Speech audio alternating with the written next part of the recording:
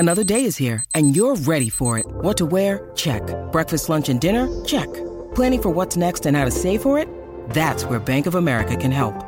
For your financial to-dos, Bank of America has experts ready to help get you closer to your goals. Get started at one of our local financial centers or 24/7 in our mobile banking app. Find a location near you at bankofamerica.com/talktous. What would you like the power to do? Mobile banking requires downloading the app and is only available for select devices. Message and data rates may apply. Bank of America N.A., member FDIC. Hello and welcome to another episode of the Talking City podcast here from the Manchester Evening News. I am your host Ash Barami and I am pleased to be joined by Stu Brennan. Only pleased. Si called me out on this last time. Rich Fay was delighted. They're always delighted. They're delighted every week, so I've challenged them to come up with a new word. Okay, I'm equally pleased. I was going to say concerned, but pleased. Please, it's just a tone down, isn't it? And Simon Bajkowski. I'm delighted, but I am on my third cup of coffee, so yeah. I'll just stick with pleased. Yes. Yeah. So I mean, where to start? I mean, City 6-0 against Chelsea. Another Sergio Aguero masterclass, really, wasn't it, at the Etihad? Well, it was a Manchester City masterclass, really. You think about it. I mean, Aguero had the miss of the season as well, and thrown in there, hit the bar. He could easily have, if he'd put those two, he equals the Premier League record. I just thought it was a terrific City performance. I went to my little lads' football the other night, and the dads were talking about it. And as I walked up, somebody said, "Oh, you'll have been there. What did you make of it?" And I said, "Well, actually, City were probably not far off being as good as that in the first 20 minutes at Stamford Bridge, but they didn't put the chances away." And they all looked at me like I was mad. But I think that's true. I mean, they played really, really well in those first 20 minutes at Stamford Bridge, but missed chances. And then Chelsea scored just before half-time, and everything changes. But I thought that they were excellent. I mean, they had everything. The Pep's tactical setup, the way that they stifled Jorginho, the way that they found the spaces in between Chelsea's midfield and the defence and exploited them, set it all up, and then the players executed it perfectly. And then when the chances came, they were absolutely clinical. You know, apart from that one Aguero one where he somehow skewed it wide from a yard out. I don't think it made many stories or headlines because of the nature of the answer, but I believe you put that point of view across to Alex Zinchenko, didn't you, about them playing well at Stamford Bridge? Yes, I did. See if you can remember the answer, because I couldn't. Well, he looks a bit puzzled at first. He was trying to remember the game. I think at first he was trying to think what's Stamford Bridge, and then that's Chelsea. But he said it was a very good question. I think he was buying time at that point. But yeah, I mean, he said, well, maybe we did, and then he came out with the usual footballers' platitudes. I don't think he said anything massively interesting after that.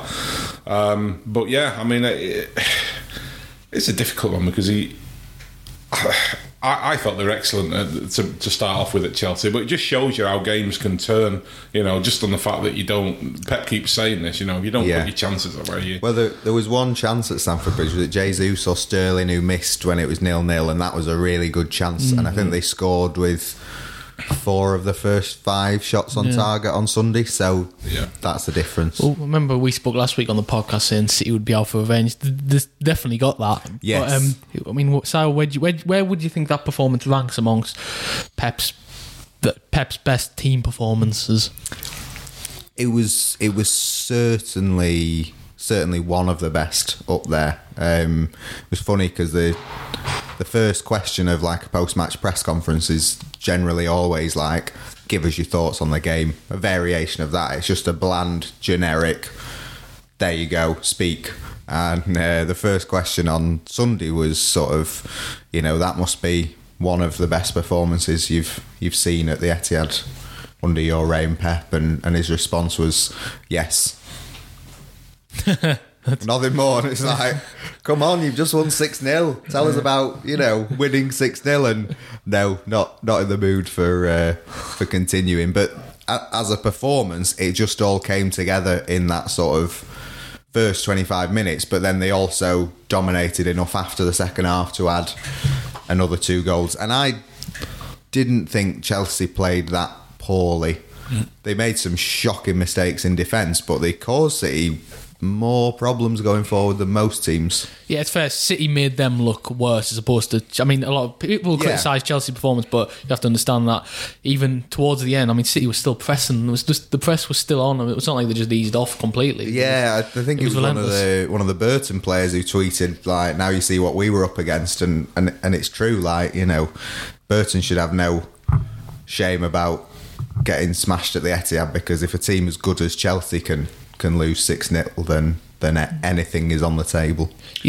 We actually asked Bernardo Silva the same question about how does that rank in terms of your performances, the team performances since you got here.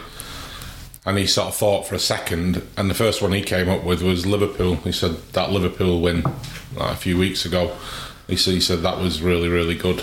A different kind of performance, you know. I don't think they were as fluid or as devastating in that Liverpool game as they were against Chelsea, but the fact that they worked really hard for it, you know. Bernardo's a player who combines the two. He works incredibly hard, but he's got loads of ability as well, and I think that's what he's thinking. At that Liverpool game, they worked fantastically hard. You know, they showed that side of City that gets underplayed a little bit sometimes, the fact that they've got a massive heart as well as being players of terrific football ability. Against Liverpool, they put the two of them together and won an absolutely massive game. Against Chelsea, it was obviously you work hard in every game, but they didn't have to really scrap for it the way they did against Liverpool. They didn't have. I mean, we all came out of the Liverpool game feeling exhausted from just watching it from the press box. So goodness knows what the players on the field felt like. So yeah, I mean, it was a top performance. I mean, I would say, having not answered your question, Ash, Chelsea away last season when they won 1-0, or Tottenham away last season when they pretty much won the league, having lost 3 games in a row, were the best performances I've seen from a Guardiola team. not the ones where the blow teams were then? Or do you think they're sort of, you know, can be very enjoyable and amazing things to see, but I think in terms of it mattering and against really good teams, I mean, at Stamford Bridge they played the champions and blew them away, even though they won 1-0, and it was just like perfection, a perfect 90 minutes, and Tottenham took a lot of guts as well. Yeah, I'd throw in, which Tottenham game did you? The 3-1 last season. Yeah, when they won the league the next day. Yeah, that's one I was gonna throw in, and also the win at Arsenal last season in the middle of the beast from Leeds, just after they beat Arsenal in the Carabao Cup final, because everyone thought they'd have a bit of a downer after winning at Wembley. The weather was atrocious. You know, we had a real struggle getting to the ground. How did you get there? I was meant to go to that game last year, but I couldn't get across them 62 to... Oh, well, you see. Cross-country skiing. It's all my triathlon training that did it. No, it was a heck of a journey. It took quite a long time, and we had to come off the M1 once because there was a huge pile up in all the snow. But we managed to get there eventually, and then got there and found out that half of London couldn't get there. Which was, that tells you all you need to know about London now, doesn't it? Really? Let's be honest. Turns out half of Arsenal couldn't get there either. Well, yeah, I think the Arsenal defence failed to get there at some point. But I just think of that goal, Leroy Sané's goal in that game, which was just the ultimate Pep Guardiola Manchester City goal.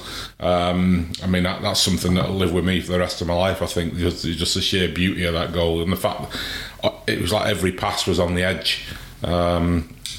And also, I mean, that game wasn't completely one-sided. Ederson had a really good first half. You know, he saved a penalty, didn't he? And he made a couple of other really good saves. So it was a complete team performance in that regard. You know, you can't leave the goalkeeper out. So yeah, I mean, I'd chuck that one in as well. But there've been so many, we sort of get used to them now. You know, a good City performance is kind of average these days, if you get what I mean. It's the norm, and then every now and then you'll get one like Chelsea or the ones we've been discussing, and those are the ones that sort of stick out in your mind. Yeah, and I want to touch on a few of the unsung heroes from that Chelsea game. But I mean, we talked about Sergio Aguero last week and how good he is. But Stu, I mean, you've been watching football a long time. Where does he rank amongst the all-time forward greats? Nice way of saying he's old. Yeah, I think one. It was a compliment. I think one long would have sufficed there, rather than a long time. If you know. Where does he rank? I think he's the best striker of the Premier League era. I mean, I hate using that term, the Premier League era, because it's a bit of a bogus one. You know, as if football only started in 1993. The last 30 years. Yeah, the last 30 years. I mean, going back before that, in England, I'm struggling. I mean, there's obviously been some great strikers. You know, going back to Dennis Law and Jimmy Greaves and people like that, and you know, Ian Rush. There's two ways of looking at it, isn't there? There's the best goal scorer and the best footballer. Yeah. I mean, Jamie Carragher put it well on Sky. I mean, he said he's the best goal scorer, but he's not the best footballer. But yeah, I thought that was a good way of putting it. He's got to be up there amongst best goal scorers. I mean, goals to minute. I think the ratio is top of that. So it's striker, centre forward. I think. Yeah, I'd agree with that. I'd agree with that. I mean, there was comparisons being made with Thierry Henry, wasn't there? Very different players. Yeah. Henry was more exciting in a lot of ways, you know, because he'd be cut, you know, you'd see him pick the ball up and cut in from the flank, you know, beat players and then stick it in the corner. Aguero was a bit more explosive than that. He comes alive round the box. Still very watchable. You know, there's no greater sight than seeing him stand up a centre half and go past him and then smash it in the corner. But yeah, very different players. I mean, Alan Shearer is obviously the sort of the benchmark because of the number of goals he scored, but he was pretty much, I mean, he had a little bit of everything, but he was very much an old-fashioned English centre forward, you know, who could edit. He used to bully centre halves a little bit. I've had a hell of a shot on him as well, and used to pop up in the right place at the right time. So in that regard, he had a little bit more to his all-round game than Aguero. But like you say, I mean, if you're a goal scorer like Shearer and Henry and Aguero, the bottom line for those guys is how many times hit the back of the net, and Aguero does it more frequently than any of them. I think with Aguero as well, I mean, it's one of them where you're going to have to look back on once he's finished playing, maybe, to truly appreciate it, because it's difficult in this moment in time, because obviously he's obviously a City legend, he's going to be a Premier League legend once he's gone and looked back on. So I think it's one of them you're going to have to look back on and it's also incredible that like he's still getting better, and you know, I know Guardiola can say, I've never had a problem with him, but there was a clash of styles in that first season, and both took lessons from it, and the result have been phenomenal. But the last few, you know, it's been Aguero against Liverpool who pulled them through, Arsenal, Chelsea. He's got a great record against top six teams, and he's always been reliable, but it's always been, you know, he can score a goal from nowhere, he can pop up and, you know, if the ball falls to him, he can score. But there's been a sense lately when City have needed him that he's sort of stepped up and led the team, and that is something that we haven't always seen from him before. But it almost like Toure used to score mammoth goals for City. It's been Aguero the last month or so that's done it. Yeah. Did you notice anything at full time? Any music being played that was a bit Yes, one step beyond. I mean, City have played it, I think, the last few years when they've beaten them. You can understand why. I thought it was funny. You can understand why fans would find it funny, and you can understand why City would feel like they should probably apologise to Chelsea. You think for it, because they have to deal with it. You know. Yeah. It's hilarious for the fans. Yeah, the fans love that kind of thing. And if Chelsea did it back, the City fans would have to take it. But on a club level, I mean, as always, when you get two clubs at that level who are competing with each other for prizes, there's been bad blood between City and Chelsea in recent years, as there has between United and City and between Liverpool and City. Little incidents in tunnels and stuff. You're going to get that because you've got two teams who desperately want to win, and if something goes on, it spills over a little bit. And City and Chelsea had such an incident a couple of years ago down at Stamford Bridge. So bearing in mind that there's that little bit of bad blood, and you're always trying to repair heal the wounds, because football doesn't need it really. It doesn't, doing something like that. If you're sitting in the Chelsea, you're one of the Chelsea directors sitting up in the box, you're going to think, well, why have they done that? Why are they just rubbing salt in the wound here, kind of thing? And it looks a little bit classless. For the fans to do it, the fans were singing Jurgen Klopp's cracking up. The club can't be seen to endorse anything like that, The only example I can think of in recent years of a club endorsing it is United allowing the banner at the Stretford end of 35 years, which was. I mean, it's good fun for the fans. I don't blame the United fans for that, because that's just all part of the fun of Manchester Derby. But for United to say, yeah, we'll allow that to happen, we'll allow the fans to put that out, is a little bit classless. A lot classless, you could argue. And equally, City, you can't say City, it was just one individual who decided to do it for goodness knows what reason. And I suspect, having spoken to one or two senior executives at City, I suspect that individual has been hauled over the coals for doing it, and told in no uncertain terms that if it happens again, they've got a serious problem. Because I spoke to somebody down the tunnel after the game who was absolutely fuming about it. I mean, from City, from City, yeah. One of the City execs, he was absolutely furious about it, and. They were sort of making it plain that it was not going to be tolerated, and that the person involved would be seriously disciplined for it. So, City came out, obviously issued that statement apologising to Chelsea about it. So, and when you spoke to senior Chelsea people about it, they said speak to City. So it was clear from them that City had dealt with the manner in an appropriate way. They were happy enough with City's response to it that they didn't feel the need to say anything else or put any more aggro or bad blood. So it was dealt with well, I think. Another thing that happened at the end of the game was Pep and Sarri. I mean, Sarri I think Zola said to Pep that Sarri didn't see him, but I mean, watching the replays, I mean, it's not like he's like on the other side of the pitch, is he? He's about what? I just think he couldn't wait to get in the dressing room. I think he'd seen enough. He just wanted to get out of there. I don't think there was any I don't think Sarri would disrespect Pep in that way. Yeah. It's not like they'd had any bad blood. There'd been no trouble on the field. There'd been no trouble between the managers. So I don't see any reason why. I think he just wanted to get out. Sometimes, it happens, doesn't it? We've all done it where you've been at a do or something, and you're thinking of getting home, and you get halfway home and realise you didn't say farewell to the person whose do it was, that kind of thing. Sometimes you just get a blinkered view, and I think he just wanted to get down the tunnel, probably to rip his players apart. Yeah, he's probably more just angry with his own team as opposed to anything. He was clearly angry. He'd had every right to be angry. I don't think it was directed at Pep. And I'm sure that they'll have had a word with him afterwards. I'm sure that it'll have been all sort of play.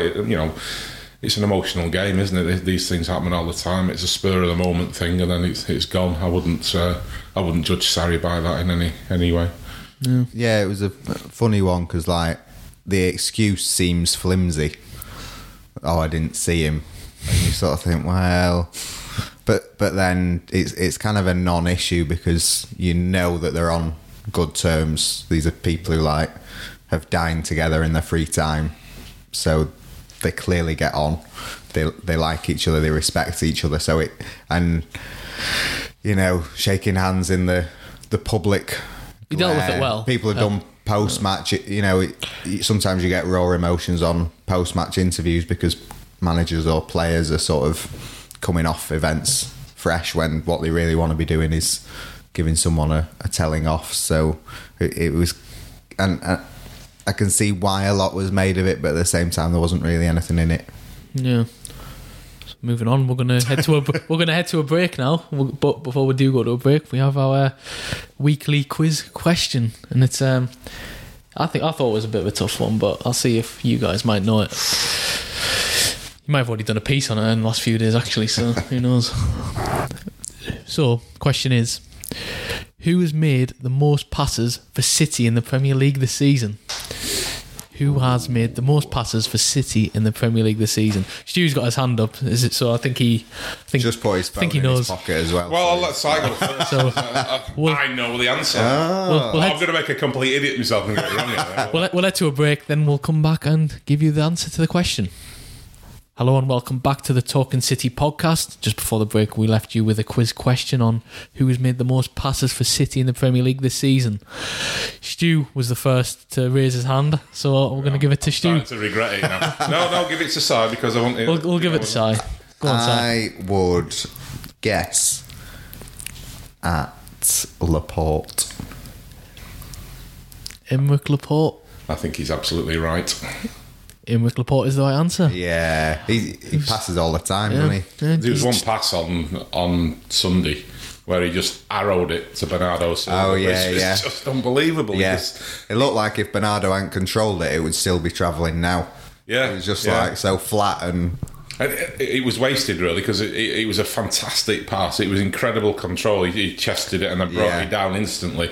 And then just hit the defender. De Bruyne was streaming down the right. If it had freed De Bruyne and he crosses it and somebody scores, it's one of the goals of the season. I was just going to ask, do you think you could play defensive midfield when Fernandinho is maybe being rested? He certainly looks like he's capable. I mean, you think that of Stones, and when they tried it with Stones, he looked lost. Yeah. I think, like Laporte, Stones is good when he's got the whole of the field in front of him. I mean, I obviously not at the same level, but I used to play in defence. I started off at left back and used to play centre back, so left side centre back like Laporte, and nearly as good, obviously. But I always used to. If ever I played in midfield, I always found that you're looking round, you're looking over your shoulder all the time. Everything's going on around you. When you're at the back, you've got everything. The players in front of you. So, you can see everything. You can see all your options. You can see what's coming at you. You can see what your own team are doing. When you move into midfield, you've got to be so much more aware. You've got to have so much better peripheral vision. You've got to be that little bit sharper, a little bit quicker, as Fernandinho is. John Stones looked lost when he played defensive midfield because he just wasn't quick enough. He was maybe give him time. If he played there a few times, he might improve. He's certainly got the passing ability, he's got the defensive ability, and so has Laporte. But you put him in defensive midfield, you lose something from him at the back, you know. And I think that's what he's good at.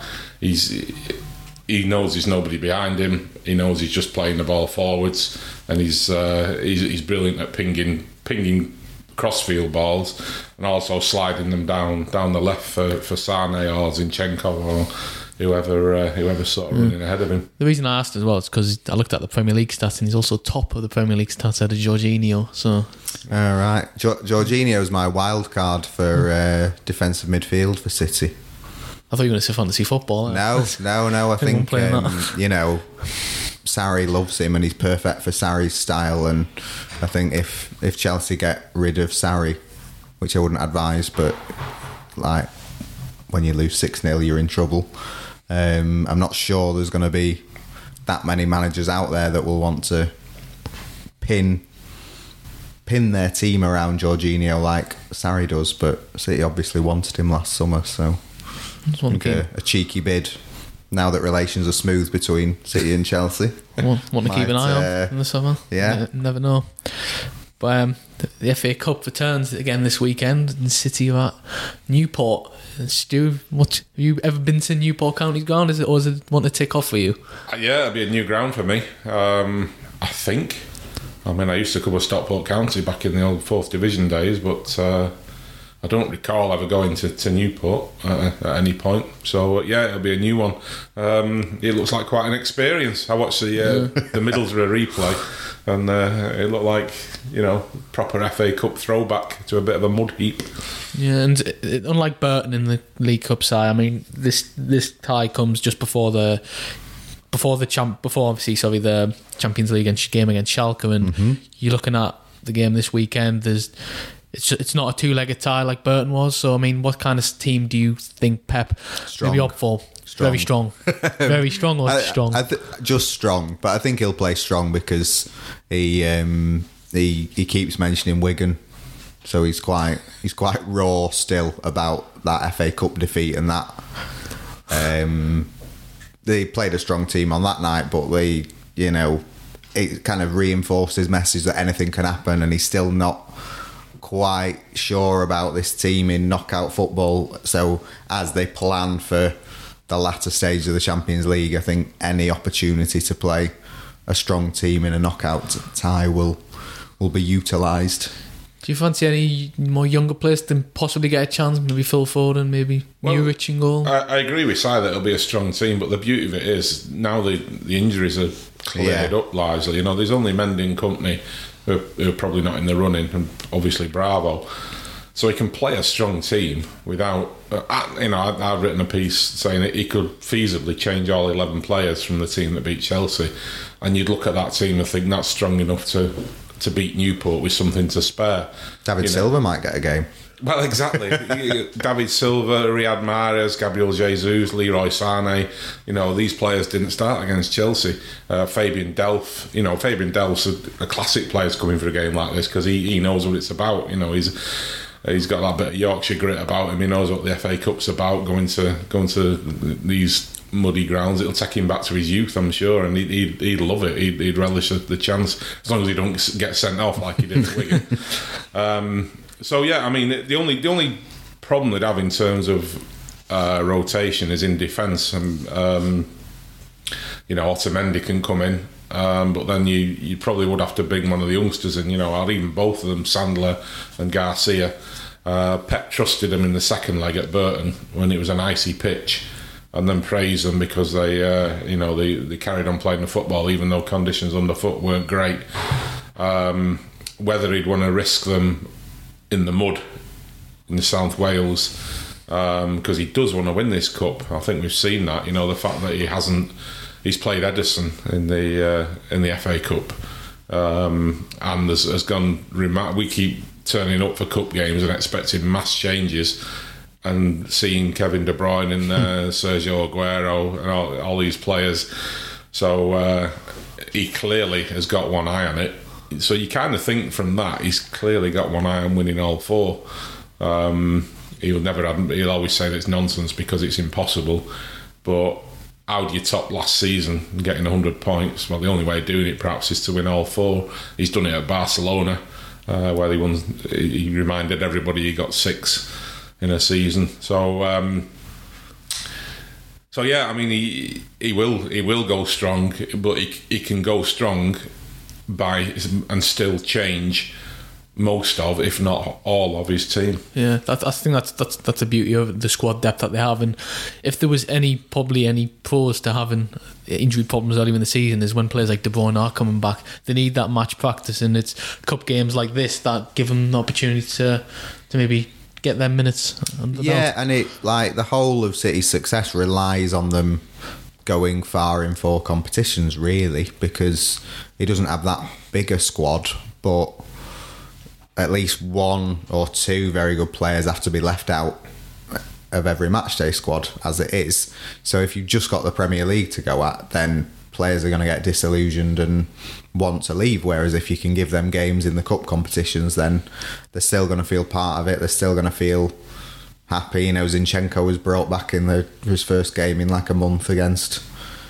Chelsea. Delph will come back into play, so it's giving these players opportunities to keep them happy, keep the squad happy.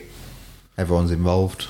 I'm just trying to think. I mean, talk about priorities for Pep, and I mean, there's maybe the priority for fans, maybe the league. But would you say the league or Champions League? I mean, if you had to choose one, and that had to be it, would the Premier League still outweigh the Champions League based on, I mean, what's gone on this season with the rivalry with Liverpool, or would the Champions League be? I'm not sure there is a priority. I think if you nailed it down, I think the club for its own purposes want a Champions League, because they know that that's how you take off. You know, that's like what happened with Chelsea. Chelsea became more of a global phenomenon once he'd won the Champions League. They'd already won Premier League titles and sort of established themselves in that regard. But it's the final barrier for City. It's the thing they haven't done yet. You know, they haven't won the Champions League, and until you've done that, you're not part of the European elite. Once they've done that, they're part of the European elite. They'll start growing. They can start growing in global terms. You know, growing the global support, growing commercially. They've done really well commercially on a worldwide basis, but they'll grow even more if they've got that Champions League trophy in the cabinet. So I think the club really, really want the Champions League. Like you say, most fans you speak to still see the Premier League as a priority. They're not, obviously they'd like to win the Champions League, but if they had a choice, it would be the Premier League. But like you say, the thing now is that there's such a strong rivalry with Liverpool that they're desperate to beat them, as well as win back-to-back titles. So that comes into play as well. The two cups, I mean, they're in a final for one of them, so you know you might as well go all out to win that. And the FA Cup would kind of be number 4, you would guess at the minute. But like Si says, if you can just keep putting a team out to win it and keep going in it, you just see where it leads. There's not a lot of strong teams left in the FA Cup, so you could see them winning the 2 domestic cups, and then you're not an awful long way away from doing all 4. You know, you can't. Pep says it's impossible. I'd say it was almost impossible, but I would have said that getting 100 points was almost impossible before last season. So you wouldn't really rule this squad out of anything. Was it you that said it was 1st of March, Si? That Pep doesn't want to talk till... Pretty much, yeah. It's that you've won the Carabao Cup through to the quarterfinals of the Champions League and FA Cup, I think. It would be through the quarterfinals of the Champions League. Yeah. Without the first leg being played, I think. Yeah, so they'd still have the second leg to come, but it'd be kind of, you know, you could feasibly talk of it, I think, and still in a position to win the league, which is very much doable in the next 3 games. Whatever happens, I think the next 3 games we'll know a lot more about. Well, where City go. I mean, one trophy will be down, and it'll be interesting, because I think the Premier League, which is harder. I think the Premier League's probably still harder for them, just because Liverpool have been so good this season, whereas they're kind of coming into the knockout stage of the Champions League with form and an injury-free squad. But they've never taken that step in the Champions League. I think Guardiola would really love to sort of stop criticism of him and lift City to another level. Yeah. Well, who knows? We'll see. We'll know a lot more probably in 11 days' time when City play in the Carabao Cup final, and obviously United play Liverpool. It'll be... Yeah, quite a day. That's going to be an interesting day. I think Manchester will be United. Yeah, it's... well, City will be at Wembley warming up when that game's going on. It'd be interesting to see if they're if Pep comes out to watch the warm-ups or is caught watching the game. They tend to watch the games before they actually play, in and around when they play. So I'm sure he'll be watching. It's interesting. We'll see. Anyway, we'll be back, I think, next week sometime before the Schalke game. I think you two. When do you two fly out to Schalke? Is it Tuesday? Tuesday, yeah. Cheers, we'll look at it probably next Monday if you're both in.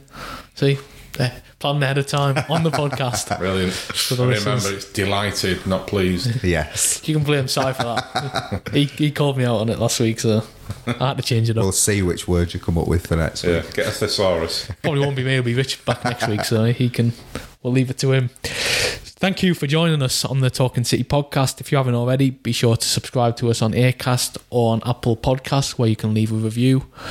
Do let us know, do get in touch, and it will really help us grow on the podcast. So thank you for joining us, and we'll see you next week.